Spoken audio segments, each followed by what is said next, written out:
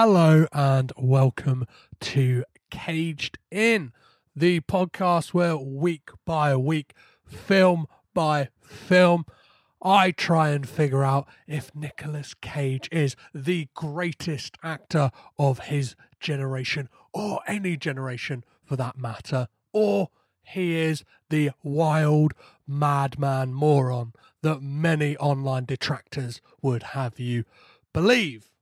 I bring on a guest each week as well and ask them what was their favourite Nicolas Cage film, and use my unique scoring system to find out in each film, does he have a crazy voice? Does he have bad hair? And to some people, not all, it may be most important, does he freak out? Does he lose his shit? And this week, it's a fantastic episode and a fantastic guest. We're talking about Army of One, and the person to join me to do that is Brett Jones. He's a fantastic illustrator and artist. I'll give him an introduction when he's on there, because I like to make my guests feel a little bit uncomfortable when we're face to face by telling them their achievements and what they do. And as always, always get something wrong. He is a contributor to the Hardest Part of the Ring podcast, but that will be brought up in the main body of the episode, and that will all make sense. Be sure as well to join me at the end, because there's this, since kind of when I recorded this episode, it led to a really, really great story involving the director of this film, Larry Charles, and the future of this film. So please do be sure to join me at the end, where I can kind of go into all of the nitty-gritty details on what happened afterwards. And yeah, I look forward to sharing that story with you. But until then, enjoy this episode.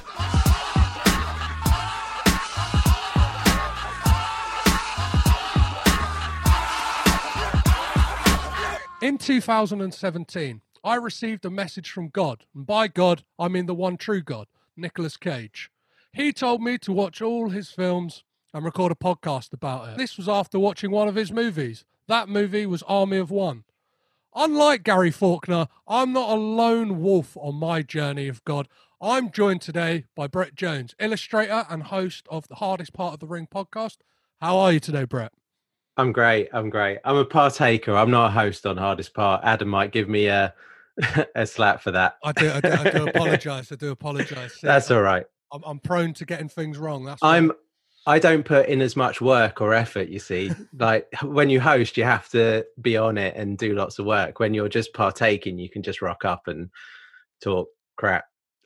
I realised that very early on, and realised the rod I'd made for my own back, especially undertaking this upwards of 100 film journey that like led me to taking like a ridiculously long hiatus. I think came back. It wasn't like a kind of 6 seasons of a movie like Community either. That people were begging for more. It wasn't like Seinfeld, like we'll give you $1 million per episode for another season. It was, well, lockdowns happened. I guess I guess I'm a white straight male. I better get back to podcasting.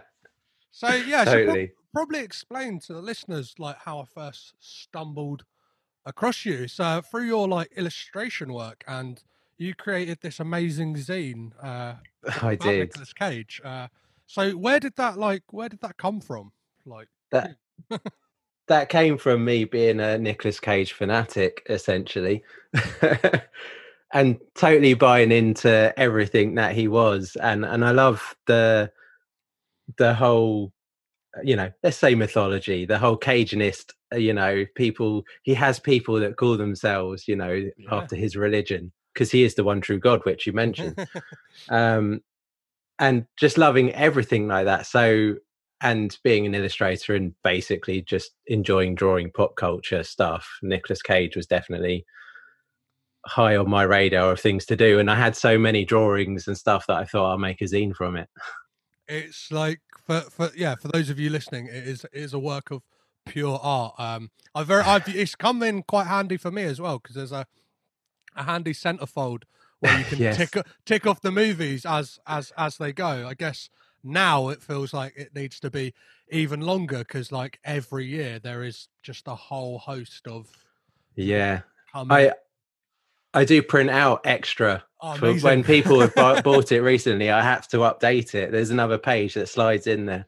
I need to just do another zine in total so that, you know, it can go in there. Amazing. So yeah, talking about Nicolas Cage, obviously, like I always ask, first question: are you a fan? You vehemently are. You've Yes. dedicated time and effort to I'm all in. amazing. So, what was your first Cage experience? When did you stumble across that? Yeah, so I was trying to think because I'm not the best with my memory, which comes up often in podcasting about wrestling because, you know, people have like stat like memories of stuff, and I'm like, yeah. So this is going to be a very hazy. I mean, it's got to be like, I say it's probably Con Air is like most likely the first thing I saw of his, but when I was looking through, chances are it might have been Honeymoon in Vegas. Okay. I have early memories of that, and it's a sort of, you know, romantic comedy schlock that I also enjoy. So, you know, it may have been that.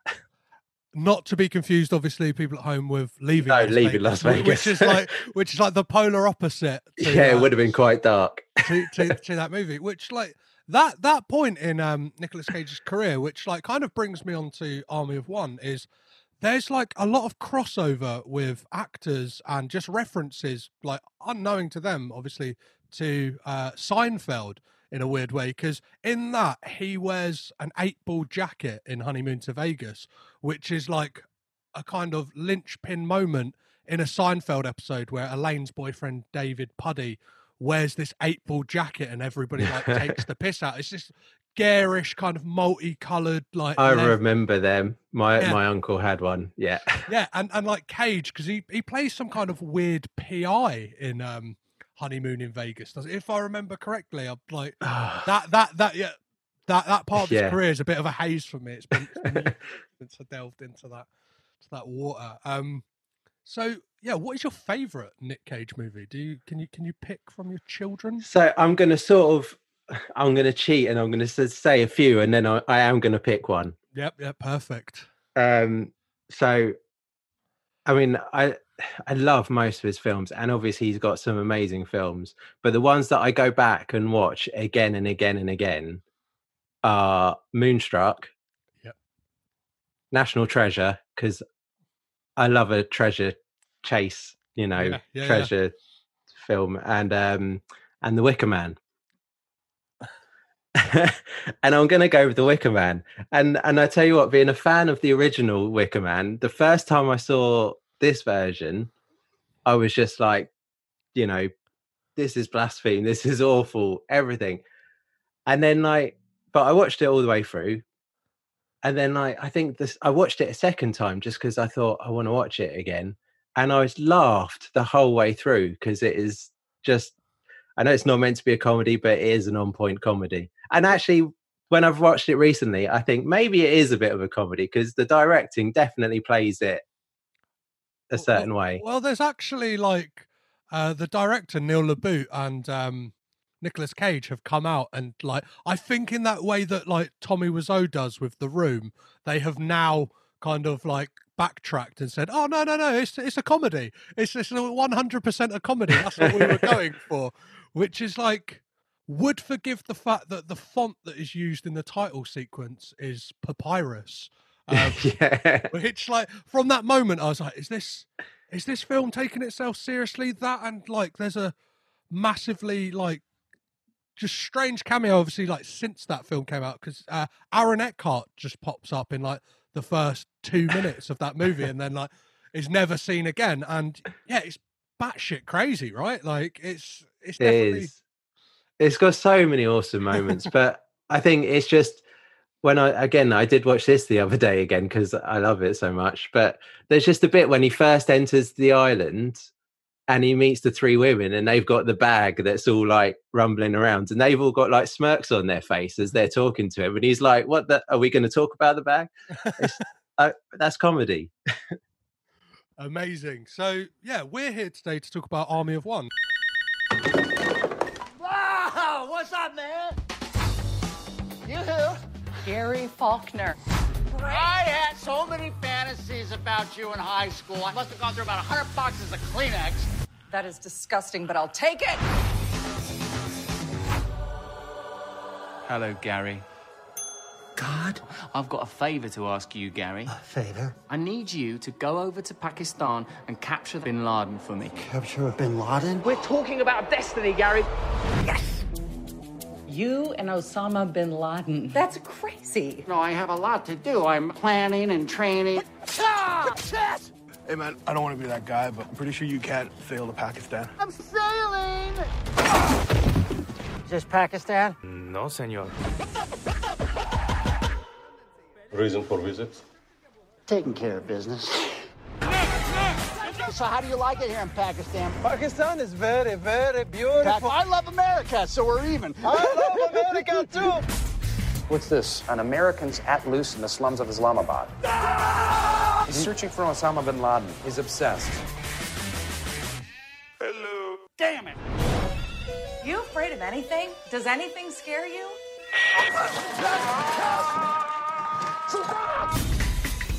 Your bizarre fantasy that somehow you're James Bond or something. Oh, God damn it! You see that motorcycle? It's gonna lead us to Osama bin Laden. Are you serious? Oh my God! Get in the truck, Gary. Yes, Lord. Don't yes, Lord me. Yes, Lord. I said don't say that. Yes, my Lord. What's this now? What's it? It's not Aladdin. I'm not a genie. Welcome, Al Qaeda Cribs, to my cave. My name is Osama bin Laden. But this is my homies on the left here. This guy here, he make them white boys tremble, so we just call him Milkshake. I said earlier has a connection to Seinfeld, and that it's directed by Larry Charles, who also directed Borat, Curb Your Enthusiasm, The Dictator, Bruno, and was supposed to even direct Louis Theroux's Scientology film. So a guy who kind of, this is very much in the Larry Charles wheelhouse, I would say, of like that kind of guy over his head, kind of dealing with another culture, very much in the way like Borat is. Totally. So first of all, do you like this film? Is this up there as a Cage classic for you, or? It's I do enjoy this film. It is good. I enjoy his performance in it. I think it's like, it's not in the upper echelon, but it's like halfway, I'd say. Like it's decent. I would watch it again and again. I really would. But I'm sure we'll talk about it. But I'd definitely want to see, you know, the Larry Charles edit of it, because this is meant to have been a bit chop happy before release, wasn't it? Well, yeah. So that's obviously comes down to the point of, like, famously the Weinsteins, apart from obviously one of them being a massive piece of shit and ruining people's lives. They are famously known for ruining directors' material. They kind of have this like very liberal with the scissors in regards to like, no, this is how we want a movie. And like someone like Larry Charles, who has this just style onto his own. And recently, I'm not sure if you've seen the Netflix series he's done, which is like Comedy of the World, and it's reminiscent of this because it's Larry Charles himself. If you've ever seen him, he's kind of this like arresting looking like 6 foot something guy, big beard. He's even in this movie. He interviews God at one point on a like. Oh, does he? I missed that. On a TV show, and he's like, it's called like Books and Shit, and he's talking about his book, The New Testament. That's right. He's done this series where he goes around to like war-torn countries and tries to find the comedy scene. So like the first episode, he's going out to Iraq and kind of finding like their version of Trevor Noah doing like a daily, just like a matter of life and death. And he seems to be like drawn to these odd characters, obviously in Sacha Baron Cohen and the characters Yeah. here, but this character of Gary Faulkner, who is, for want of a better word, he's an oddball, right? Like Totally. Is he not though? Like I was thinking, we have such a unfortunately a wealth of people who think they know better and can do better. Yes. These days, you know, we don't want to know what the scientists say. We don't want to know what like any expert says on anything, economists, whatever. We want to, you know, hear Piers Morgan's version or something. You know, we want our version of how this should go down. But at least this guy, you know, went out and tried to do something with his thinking I can do better. Which brings us like perfectly onto the plot of this. So like this has got a perfect elevator pitch because you can kind of deliver it in no time whatsoever. It's like ex-convict. I say perfect. I'm stumbling over it already. Yeah, ex-convict construction worker has a mission from God to kill Osama bin Laden, and it's like as soon as you see that as like that's what a film is about, I have to fucking see it, and then compounding that with and it's starring Nicolas Cage. It's like yeah. Like why would I ever think to not see that movie? And like his performance, you mentioned it. Like his performance in this is great. Like it reminded me straight away of like he's putting in the effort and kind of going to a weird place like he does in like Adaptation. He's kind of got that like throwing himself. Maybe it's because it's one of the rare roles, both of them, where he's put on a bit of timber. Like... yeah. No, it is great, and I think like I was reading something about or I had read about, you know, there's been a good few articles now since his more recent films. So he's done more interviews about his style, as it were. And like I can relate to it in the essence, like as an illustrator or something, like you get jobs and you get paid to do those jobs, but you want to bring something that you want to do into each one of those jobs. So for me as an illustrator, I'm like, well, I want to draw something in this style, or I want to do this. So I'm going to throw that into this job that I'm getting paid to do. And that seems to be what he does. Like he brings all these inspirations in that he wants to add to a performance. Well, he mentions in an interview I watched like recently, like in preparation for this, that like he spoke to like Gary Faulkner for like a good few hours to kind of like, get inside of his head. And he said like the thing I realized quite quickly is he is a guy who just doesn't shut up. Like he will just talk and talk and talk, and Cage delivers that like perfectly. He's just like, especially like with like this and the stuff he's saying as well. Like he's got like a host of these amazing nicknames that he like kind of seems self-appointed, which I'm not sure is like, are you allowed to like give yourself a nickname? Is that a taboo? Totally, but if you say it enough times, people will go with it, won't they? Yeah, my favourites of the ones that he mentions is just the G. He's very adamant on that one. There's an amazing scene where he's in Islamabad at like a hotel, isn't he? And they saying to the guys like they can't pronounce Faulkner. They keep going, Faulkner, and he's like, just call me the G, just call me. And another one which like slipped under the radar, I think, for most people, is he refers to himself as the psychic wizard, which is like, I think if Nicolas Cage were to be like I know obviously there's the nouveau shamanic like thing, but like, he is like a psychic wizard. Like that is kind of the vibe he emits out to people. Yeah, totally. So what scenes in this like particularly stand out to you, Brett? Well, I mean, obviously the opening scene. I mean that like tells you you're going to enjoy this film. It's like, you know, a USA flag clad Cage flying a USA enamored hang glider. He's got a samurai sword pointing forward, and he's shouting like, "Binny boy, time has come, jihad's arrived." I mean, that's an opener. The amazing detail I love of the hang glider as well is the like boombox tape. Yeah.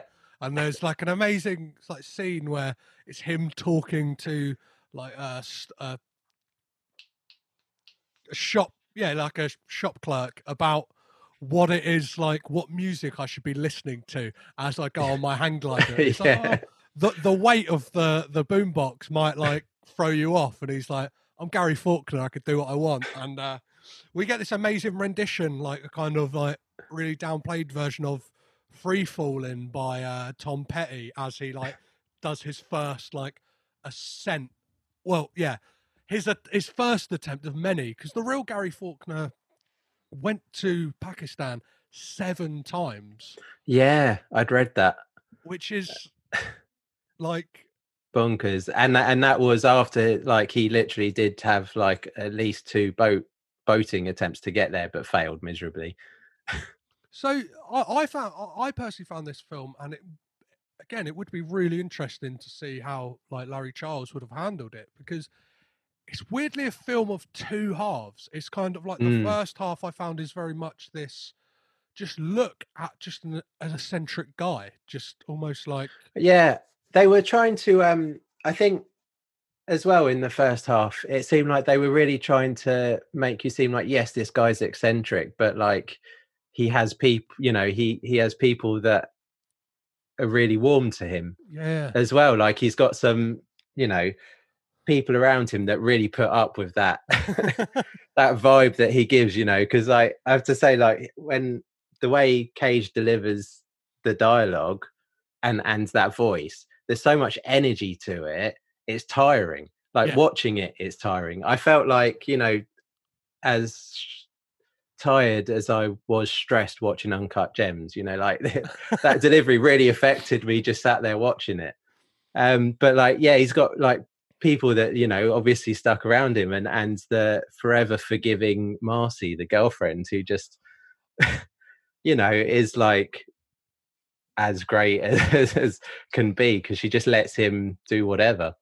Well, I think it's this as well, because obviously he's playing a real person, obviously aptly titled the Donkey King, which obviously like he's now venturing again to play, well, obviously, out again to play another real person in The Tiger King as Joe Exotic. Yeah. So, like, watching this again kind of is like, oh, he is more than capable to go to the places he needs to. And, like, from watching interviews with the real Gary Faulkner, he captures, like, not the voice entirely, but, like, he captures the energy and the kind of, like, I don't know, there is a sadness to the character of Gary Faulkner that, like, I think, like, Cage portrays in this. As much as, like, a lot of it is broad strokes comedy, there is like this kind of sadness to the guy, really, that he's like... Yeah, well, I think that's what I was trying to... it seemed quite affectionate, even though, like, this guy, what he's done is a complete loon. But, it's quite affectionate towards him. I mean, I guess... I've worked in supermarkets and stuff, you do meet people like that. Yeah. These people do exist and they do talk like that and stuff. So it's not like this person is out of the realm of possibility. And often, like, there's nothing wrong with these people. They're just a little eccentric. Well, I think it toes the line quite well as well, because obviously it could be argued that the real life guy of Gary Faulkner, like, may have mental health issues. Do you know what I mean? Like to obviously go on, and it never feels like you're laughing at Gary. Do you know what I mean? And it's like it very much could feel like that, and it's like you're brought in, like, I don't know, like you're brought into his world enough, and like realize, like you said, that he's like people are affectionate, like, towards him, and like his heart genuinely is in the right place. He's just got this harebrained scheme that like, he's going to go over to Pakistan and kill Osama bin Laden. And it's like, it's absolutely, like, I don't know, it's absolutely mental. Like, I just, like, watching it again, because I said I watched this in 2017 before this was even an idea to do this podcast, and it was this film that actually made me think, do you know what, like, I've always loved Nicolas Cage, but like, I don't know, I had this fascination all of a sudden of like, what, like, how has he done so many films? And he isn't like, he's not. I don't know. He's not up there as a tentpole name. If that makes sense. Like he's very much like, I don't know. It's obviously hard to say because he's still going, but like obviously you can look back at like, is he going to be considered like the Charles Bronson of his time? Of like, do you know what I mean? Like just doing all these kind of like, yeah, because Cage has done a lot of like straight to DVD movies and stuff like that. But like, I don't know. Yeah, obviously we can't. No, it's funny. I think like, especially when you read some more interviews and stuff since, you know, some of his more recent films like Mandy and Color Out of Space, like it's like the critics are coming back around to him in a way. Like that, it's almost like they're done with the slamming him and coming back around to him, which, you know, which is great. He has that thing for me, which a lot of you know, there's maybe it's because I'm getting older and, you know, the people of our time are the ones that are the best, but there's something about like your Sly Stallones and your Nick Cage and like there's just something of a presence that they have on film that like just makes you want to watch their films. 100%. And you mentioned those kind of like stalwarts of like action cinema. There's a very tenuous link between a stalwart of Dolph Lundgren. He actually starred in a 1993 film called Army of One that was directed by Vic Armstrong, who was a guy known for like stunt work and stuff like that. He did like Gladiator and stuff like that. He went on to direct his second feature film, Left Behind, with Nicolas Cage in 2014. So his two films he has directed have some weird link both to Nicolas Cage. One in sharing a title, and the other, well, obviously starring what could be a cardboard cutout of Nicolas Cage. Yeah, that is literally the one. Like of all the ones, I haven't seen all Cage's films yet. Left Behind is trash. That's the one I cannot enjoy, and it's because he's not in it for most of it. Well, I think that, and I like from reading about that one, he did it almost as a favour to one of his brothers because he's a preacher and he's like a pastor, and so he's like, no, I really love the Left Behind books. He's like, if you really love the material, I'll do it, and like his performance almost shows that. He's almost like you could see like I know this is for the Christians, so I don't want to offend anyone. Like, and whereas this, it feels like, I don't know, Cage is flexing, like he's having fun, which I love to see, like him on screen having fun. And like, it feels like with Larry Charles as well, there's like, sometimes actors can look like they're having too much fun on screen, whereas this is like the character is so out of this world, and like that kind of that the language in which like Larry Charles speaks, he deals with these larger than life characters, whether it be your Larry Davids or your Borats, like totally. So I don't know, some of the moments that like what other scenes like really got you, like were you like fuck? Well, I mean, I guess snippets, and there's multiple bits, like in the bar when he's challenging the guy to throw the knife and he gets his mate. That's really funny, and that obviously one of his friends is Paul Scheer, who is probably the reason why I got back into Nicolas Cage big time, because I listened to like the How Did This Get Made of Face Off. You know, and because I like most of those films, and I was like, oh yeah, I need to watch this stuff again, and it's just like, you know, that got me totally hooked. Well, it'd probably be no surprise to anyone that listening to that podcast was basically like, I was like, you know what, I'm a Greek man, like with a funny name, like Jason Mantzoukas is a Greek man with like a funny surname, like I reckon I could do a podcast where I talk about films and decide like what the fuck is going on, and that is basically the genesis of. But you mentioning Paul Scheer, there's a great thing that like those character actors that they have, like those people who obviously, like Paul Scheer is amazing at Yeah. improvisation and like has this really small part, but like when he's on screen, I can't help but beam just because he's just got like he's a funny looking guy, like not in a like Yeah. and he just like he portrays this put out friend like. And you learn so much about his character when you see Gary sleeping on his sofa, and there's his house is adorned with all this like bric-a-brac, like loads of like China frogs and stuff like that. Yeah, yeah.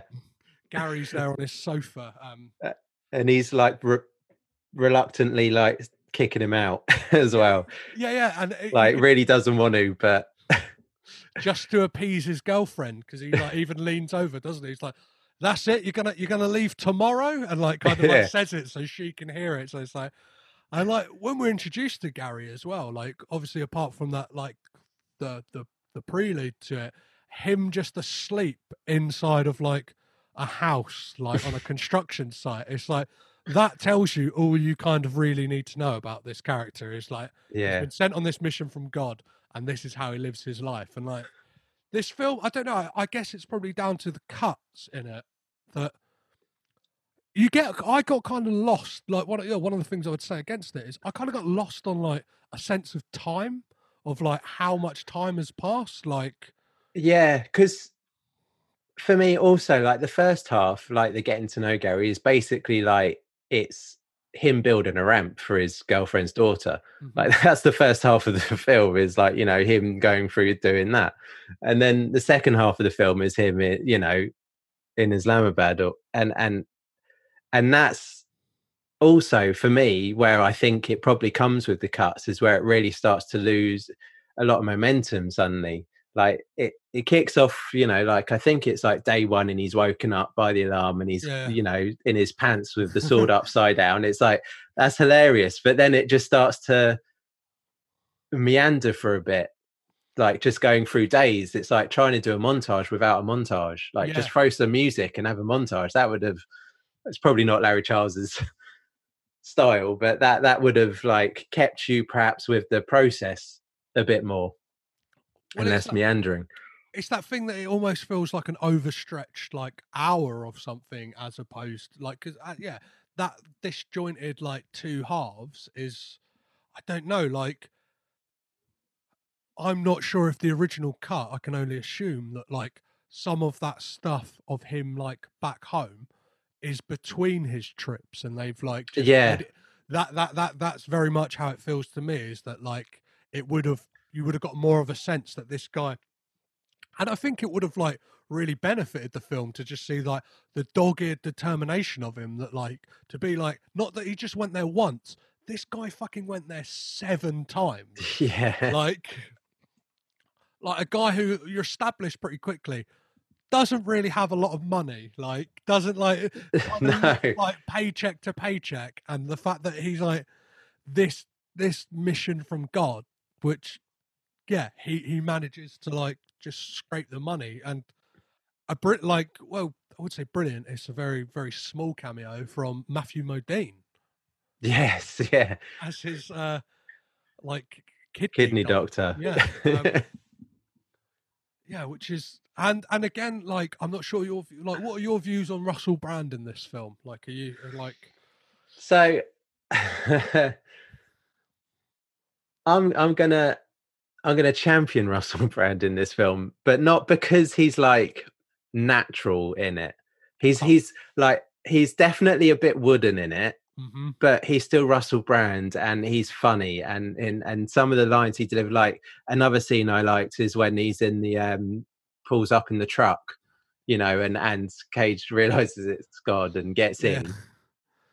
Sorry, Gary Faulkner, and like, you know, just like when he starts rocking, and just the way, like, you know, Russell Brand speaks, like that dialogue is just him in real life. And yeah, so like just that scenes like that together just made me enjoy it. And I like him. Like I thought he was perfect for the role. But yeah, I think he just is not totally natural actor. I watched an amazing interview with Nick Cage talking about working with Russell Brand, and it's quite cringe-inducing because it's Nick Cage like, oh, they have this thing in Britain. I've become Russell Brand's China plate. It stands for mate, and like it's like, oh, like yeah, we get it. You're trying to like, you're trying to like, I don't know, seem like you really got on, like, which like for all intents and purposes, it looked like Russell Brand maybe was on set for 2 days. Yeah, like a lot of it looked like it could have been filmed shot in front of a green screen, essentially. Via Zoom, get a background involved. Like you got a good you see it's done. And then I don't know, like there's one like glaring thing in this film, and like maybe it's me being nitpicky, but there's a scene of supposed to be Cage riding a motorcycle through like a market square. You can see that it is 100% a stunt double. Like, if you got a Dulux chart, like his skin tone is vastly different to that of Nicolas Cage's. Even though Gary Faulkner and like Cage bulked up to play that role, he is like still got a bit like a few more splinters on that timber than like Cage has in this movie. And it's like, I don't know, it's stuff like that. Like it's when you start noticing like moments like that you're like, oh, I think I've slipped out of this film a little. Yeah. And it's like, I don't know, like a lot of it is fun. Like the premise is great. Like, and watching interviews with Gary Faulkner, like he seems like a fascinating guy. I personally wish we could have like, I don't know, maybe we should, like those DC nerds have like managed to throw their toys out of the pram and have got the Schneider cut. We can have a very grassroots and probably not going to go anywhere campaign to get the Larry Charles cut of Army of One. Yeah, I didn't think anyone but Ridley Scott got their cuts out there. Like, Blade Runner, how many different edits do we get of that? Come on, just give us one. One more. So, one thing you mentioned the voice earlier is there are moments in this that like gave me almost like PTSD flashbacks because his voice very much veers into that of Eddie in Deadfall. Right. God, I've not seen that for a while. It kind of like, it's when he's like really losing it, and like I think it's when he's chasing a guy who he suspects is a Al Qaeda like sniper, and it turns out he's just shot the guy, like shot someone over a dispute. Like again, that is a great little set piece, and like just seeing. I've got a theory like Cage should not be running in movies because he doesn't seem to be able to do it. Like that was a struggle, that run. yeah. But this film, it makes sense. It's when you see him in other films where he's supposed to be like the Tom Cruise-esque character, and it's like, why does he look so pained when he's running? Like him playing this character, it's like I get it. He's a bit of a, I don't know, schlubby guy. But usually he's a bit too all arms and legs, isn't he? It's like big movements. You can see that it's taking a strain on his knees as well in a lot of films. Like he's the anti-Tom Cruise of running. Like Tom Cruise, you're gonna like beautiful running scenes. Whereas like Nick Cage, it's like stick to what he's good at. Like, do you know what I mean? Like bit of walking, like maybe like a bit of shouting here and there, but like leave the running for somebody else. Yeah, it's in that moment that when he shouted, he kind of like, he's like, "Get back here!" And I was like, it shook me to my core because all I could think is just that, like the clip reels of Eddie. For anyone who hasn't seen that film, is a fucking car crash of brilliance. It's probably the best way to describe it. Amazing. Is there any other like stuff in this that like points you want to bring to I mean, like, so I guess like you say, there's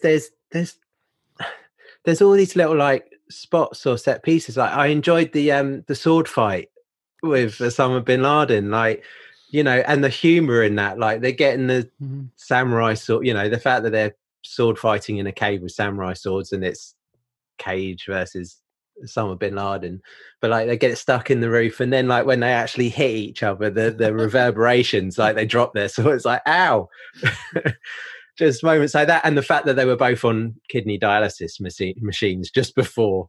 Yeah, it's like great moment. It is a film of like these little vignettes, and like I personally love the jaunt to Vegas he has with his two friends, and it's just like the Colombians. Yeah, and it's like a great just like seeing him like in that casino setting as well, and he's like just I don't know, like it establishes him. There's like that great exchange he has where he's smoking a joint at the like a poker table, and the guy's like, "Yeah, you need to put that out, or I'm going to kill the cops." And he's just got this like exudes this self-worth, and it's just like the confidence. Like I could only like dream to have of just being like, "Hey, I'm here, I'm doing my thing," and it's like if you're going to be like that, he just like stubs it out, and he's just like, I don't know, because this film, and I guess again we probably would have like delved into it a bit more with the Larry Charles cut, is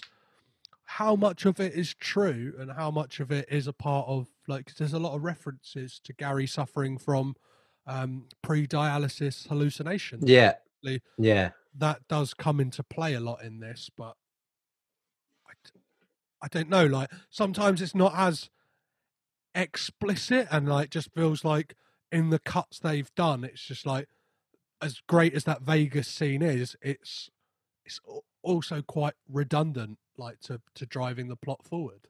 Yeah, it is, and I guess it's almost like, you know, like you say in the cuts, it's like they had a scene I think with him and Marcy, and he mentions it, so it's almost like they've got to throw Vegas in there because they want to keep this earlier scene, where it's mentioned, you know. So like, well, we can't chop both of them out, so maybe they just like, you know, cut it right down. Yeah, it's this like weird thing. But they also have the bit where like in that scene in Vegas, which again pointing to his, you know, like lucidity with the truth, is that, you know, the Colombians, the Mexicans on a tequila convention, they stole his money, not that he gambled it all away. So we saw him on a high, but the reality was he lost it all gambling. And this little scenario is like his reasoning of why he doesn't have the money. Yeah, and obviously like the final exchange between the Mexican guy and Gary is like Osama bin Laden says like, "Don't go to Pakistan, like we're on." Yeah, it's just like this, like, oh, all right, like I don't know, like I felt like this film could have like gone again, like I keep going on about it, but like I don't know if the Larry Charles cut would have like been broader or like gone a bit darker as well. Like obviously it is tiptoeing on some like quite like dealing with some quite dark things really, in the way of like it's talking about a guy's mental health, it's talking about like I don't know, like extremism in some senses, and obviously I guess in it, and it brings up that classic point of like when a white guy is going on some kind of like rampage or like mission from God, it is with a samurai sword, which has happened in supermarkets and whatnot in America to awful results. But it's seen as like it's one loose nut, and like the way that like we see at the end of this with the real footage of Gary Faulkner, it's kind of like everybody just went straight for the humor in it, and was like, he was paraded around, he was on like the View with like Whoopi Goldberg and his Fox News, he was all over the place, and like whereas like if like I can only imagine if his name wasn't Gary Faulkner and do you know what I mean? His skin complexion was different, like that, like the character would have been treated in a different way. And I feel like knowing, like the work of Larry Charles, that is probably one of the things that they would possibly would have like been trying to point at is this kind of hypocrisy of America that they have in regards to like race and how they treat people when they're It's quite funny. I read a review. I read a couple of reviews after. Amazing. Just to see, because you get like on your streaming, like everything gives it like many more stars than you see in papers and stuff, and sometimes nowhere near enough stars. But I read this thing, and I have to bring it up because it's so funny. It was in like Variety. And the reviewer, like, they bemoaned the film for saying that it imposed American ignorance on others. So, like, this character being in, Islamabad and behaving the way he was like, I mean, he's American and his mentality was this way. So, like, yes, there is this strong, like, ignorance from Americans on other cultures. Like, their president shows it every day. But then after that, the reviewer blames Cage's early action films. So like The Rock and the Con Air and stuff on America's shift from forgiveness to vengeance, like, because America was such a forgiving place beforehand. It's just hilarious. But the highlight of that is that at the end, they knock the film for leaving it with the bloodthirst being unrequited. So because it didn't have this big, like, bloody angry ending with Osama bin Laden, like, the bloodthirst wasn't requited, so that was bad. But it was like, you're just it's hilarious. Like the political aspects of this film that were just like obviously totally missed, but also like not missed because they were insulted by it. Yeah. Well, like this, I kind of feel like would be a great like companion piece to Chris Morris's Four Lions. This kind of like the yin and yang of kind of extremism in like both senses of this, like Islamic extremism and this kind of patriotic American like white extremism of like just kind of like these fanatics. And obviously like it's just coming to me now, they're quite similar kind of voices in comedy, like Chris Morris and Larry Charles, in that they like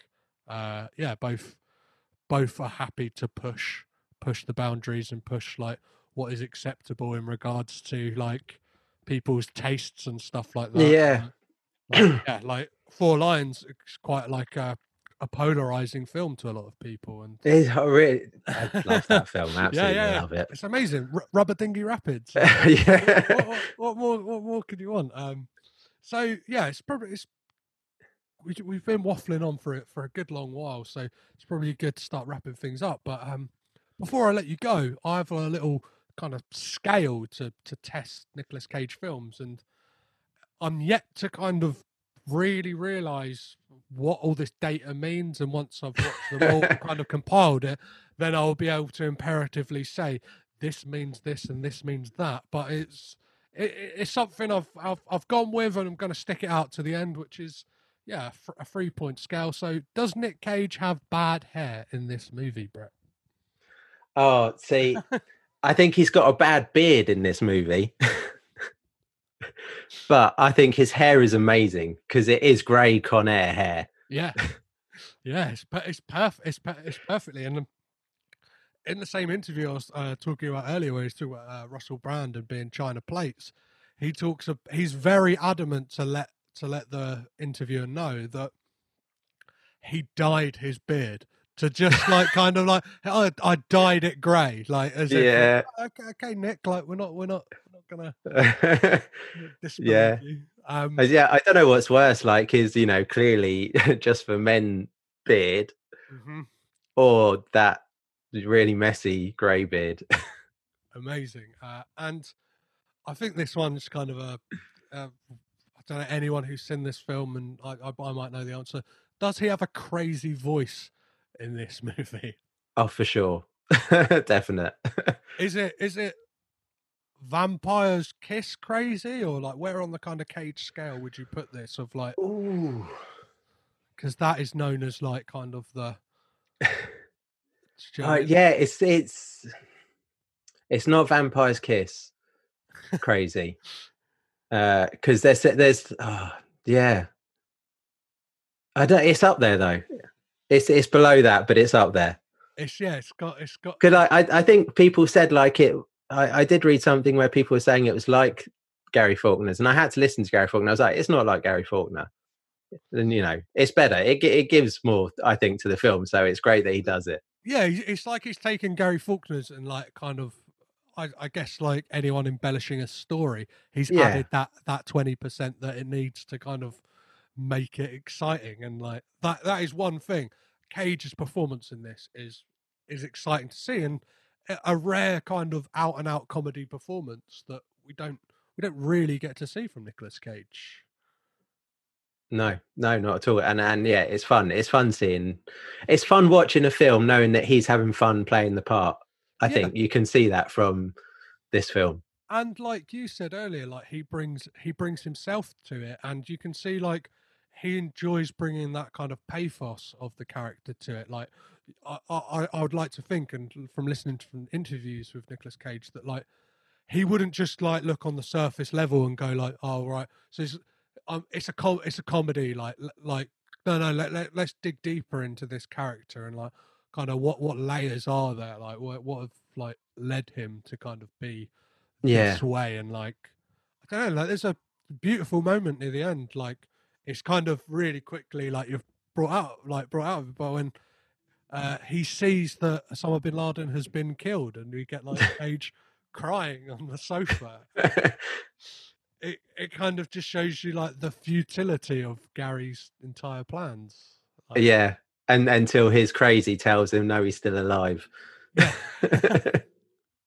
Which I think I don't know, a lot of people now would probably play into that thinking. It seems like conspiracy theorists and fact deniers are on the rise as totally. the current times we're living in.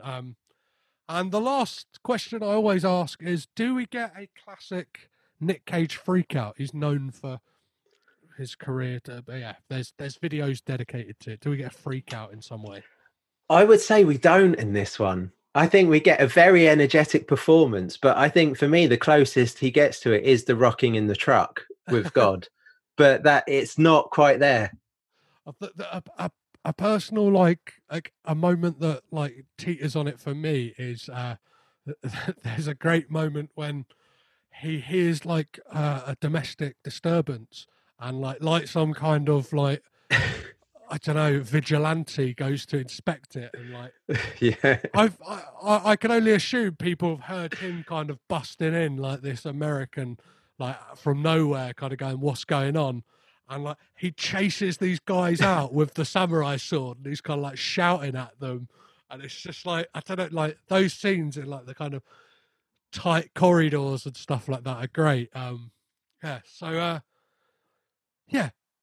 It's been amazing having you on, Brett. Really looked forward to doing this. I like talking all the wrestling I usually talk with the guys, but I was like, I get to talk about Nicolas Cage. I can't wait, because no one really entertains it.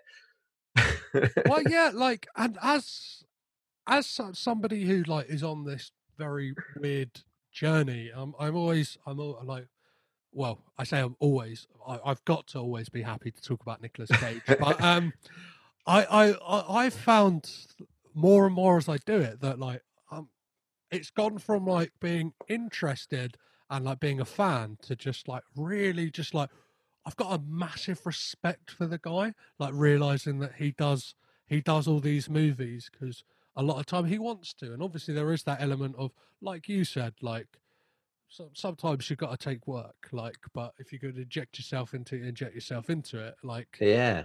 But he is, I don't know, like just before talking, I was watching an interview with him, and he was talking about how he's trying to encapsulate this kind of like German expressionism in like the way he acts and stuff like that, and it's like, yeah, see, that is the things like you want to see from someone, or like even no, totally. Well, I mean, I'm sure you've probably mentioned it in when you've spoken about these films, but you know, he talks about like trying to bring in Nosferatu when he does Vampire's Kiss with his movements and stuff, and Woody Woodpecker with Raising Arizona. Like, he brings all these amazing little moments. I think he even said like he saw an advert John Stamos did for leggings or something, and the way he said something he said was so cringe. He was like, I need to bring that into a film, and he used it in a film, like just that way of doing something. It's like, you know, there's inspirations everywhere, and he takes it and he actually creates something. And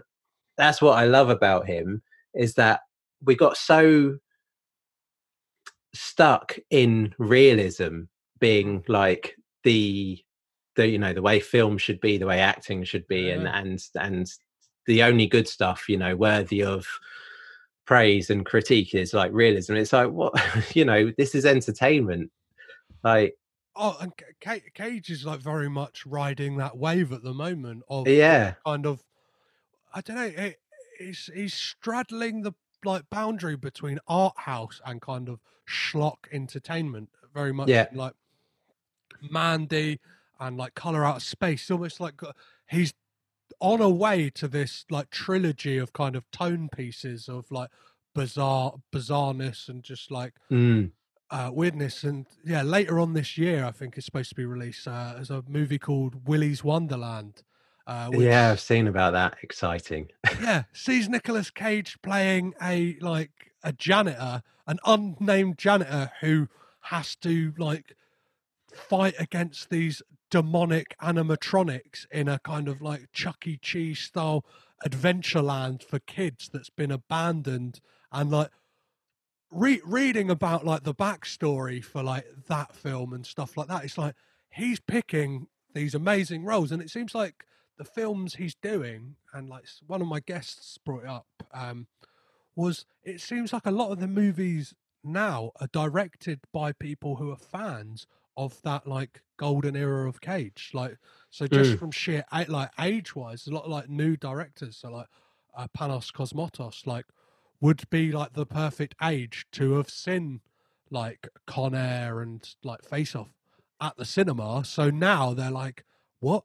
I've got a chance. Like, and it probably helps that he's like fallen on financially tough times, that like, it's probably not as expensive as he was in those days. No, I think also like, because he says he can't have too much time, you know, because I like, he doesn't say explicitly, but I think he clearly probably suffers from depression, like with some of the stuff he talks about sometimes, and he needs to keep working. So I actually think, and he also talks about wanting to emulate like the golden Hollywood people that like had this film catalogue of like hundreds of films, and he wants to emulate that. So like he's just taking on a role. So if you were a director, like your opportunity, no matter like probably the size of your budget, to work with Nicolas Cage must be like exciting. Well, it would be for me anyway. I'd be like, yes. I look at the kind of like actors who have worked with like arguably like the top tier directors throughout the years. So like obviously early years, Cage would have worked with Francis Ford Coppola. Bit of nepotism never hurt anyone. But like he's like ticked off some real like heavy hitters, whether it's like John Woo, Martin Scorsese, like Ridley Scott, like Oliver Stone. He's got all these like, and it's, I don't know, a lot of actors, and I would put him in a camp almost of like, his career at some point he could have gone that Leonardo DiCaprio route, which like links in a way, because Nicholas, it shows you who's the one to take more risks.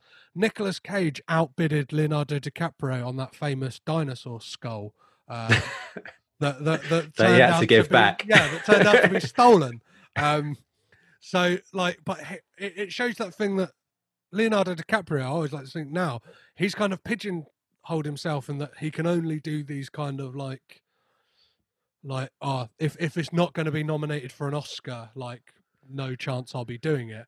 Whereas like Cage's career is so much more exciting, because it's like he could be anywhere, like, and you don't know what Cage you're getting either, which is exciting as well, because it's going to be different. Like he does different stuff in different films, which is also exciting. And even like if he does the same premise in a film, Like it may be like the same color, but it's going to be a different shade of that color. Do you know what I mean? It's going to be, if he's seeking revenge in one film, it might be like, I don't know. Yeah. It might be a blander color, but then you're also going to get the seeking revenge of Mandy, which is going to be like fucking hell. Like it's going to like, or yeah, you're going to get Donald and Charlie Kaufman. Do you know what I mean? And it's like, all you have to do sometimes, like just a quick one before we go, just you look at the year this came out. I always like to put these films in kind of context of when they came out. Dog Eat Dog, Snowden, USS Indianapolis Men of Courage, and Army of One, all came out in 2016. Oh, and I'm missing The Trust as well. Yeah, so five movies, 1 year. Two of those like heavy hitter directors, Paul Schrader and Oliver Stone. But then he's done USS Indianapolis, which is I don't think well received. So, like as you said, you don't know who you're going to get or where he's going to crop up, and it's what makes him a fascinating actor, and especially it makes my life very interesting doing this podcast. Yeah, totally. You don't want the same every time, do you? No, of course you wouldn't be doing it. Yeah, if this was a Tom Cruise podcast, it would be like he did some running, like do you know what I mean, he did some jumping, like I don't know. It's like only so much you can talk about a guy doing his own stunts. No, totally. And also, you know, the difference, like one person perceived as crazy, one person literally crazy. Yes, exactly. Yeah. Amazing. Well, before I let you go, where can people keep up to date with obviously Hardest Part of the Ring, which you are a contributor to, not a host, and where can people check out all your artwork? And I am on Instagram and Twitter for my illustration. I am at EWF81. That's for East Worthing's finest. And for the podcast, for the wrestling podcast, if you're fans of wrestling, it's at Hardest Part Pod. Amazing, Brett. It's been an absolute pleasure having you on the podcast. It's been so fun to kind of nerd out on some Nicolas Cage with you. Yeah, definitely love it.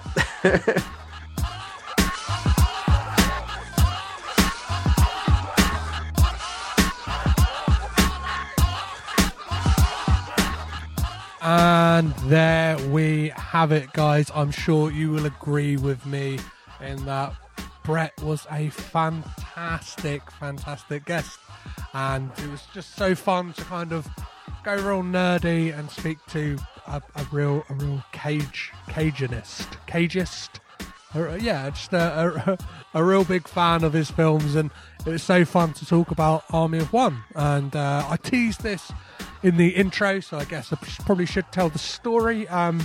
If you don't want to hear me talk about it, you can read it online.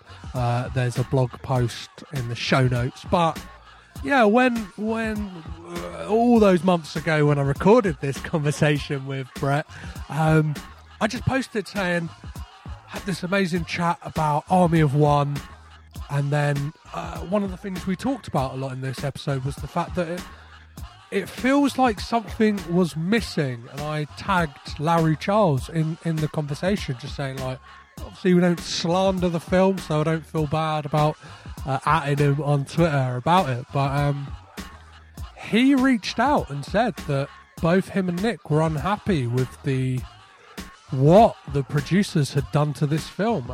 Famously, I think it was the Weinsteins who had something to do with this film, so that probably says all you really need to know about what happened in regards to this being edited and cut down, but even down to the music score, that they had no say in that. It kind of just got like butchered, cut, and the ending was completely different to what they wanted. But Larry Charles, and this hasn't been reported by anyone. I've tried to reach out to people. Nobody wants to know. Maybe it doesn't matter. But Larry Charles said he's working on a cut of this film. He's working on like the Larry Charles cut.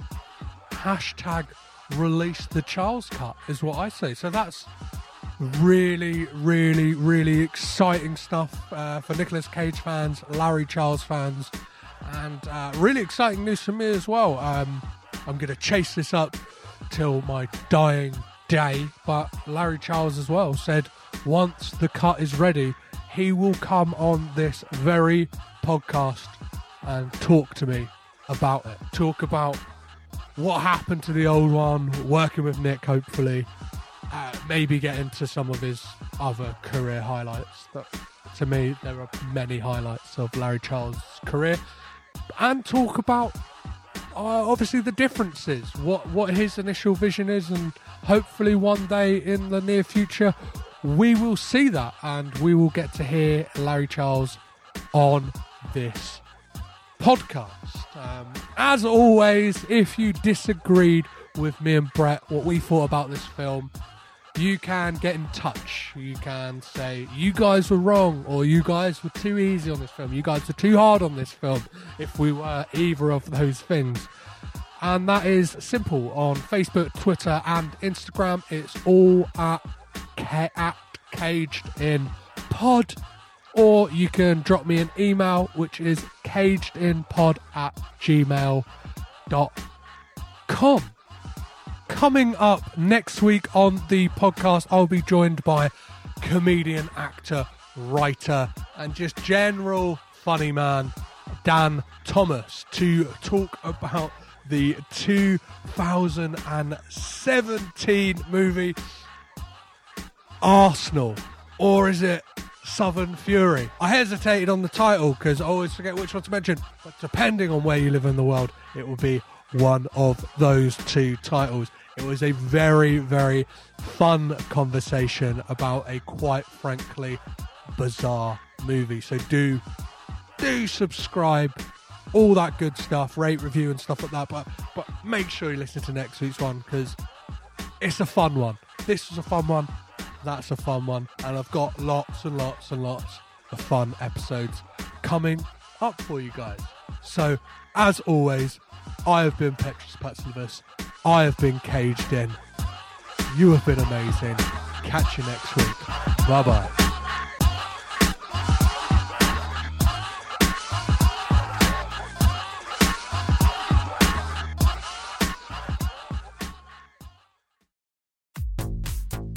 This podcast is presented by the Breadcrumbs Collective, home of the Pod Charles Cinecast, Caged In Coppola Connections, A Drooptown Limerick, Maine, Franchised, and many more to come. Our shows are all presented ad-free and made possible by listeners like you. Please support our shows by subscribing, leaving ratings and reviews, and becoming patrons at patreon.com. If you'd like to learn more about Breadcrumbs, head over to breadcrumbscollective.com. Breadcrumbs. It's more than a podcast network. It's family.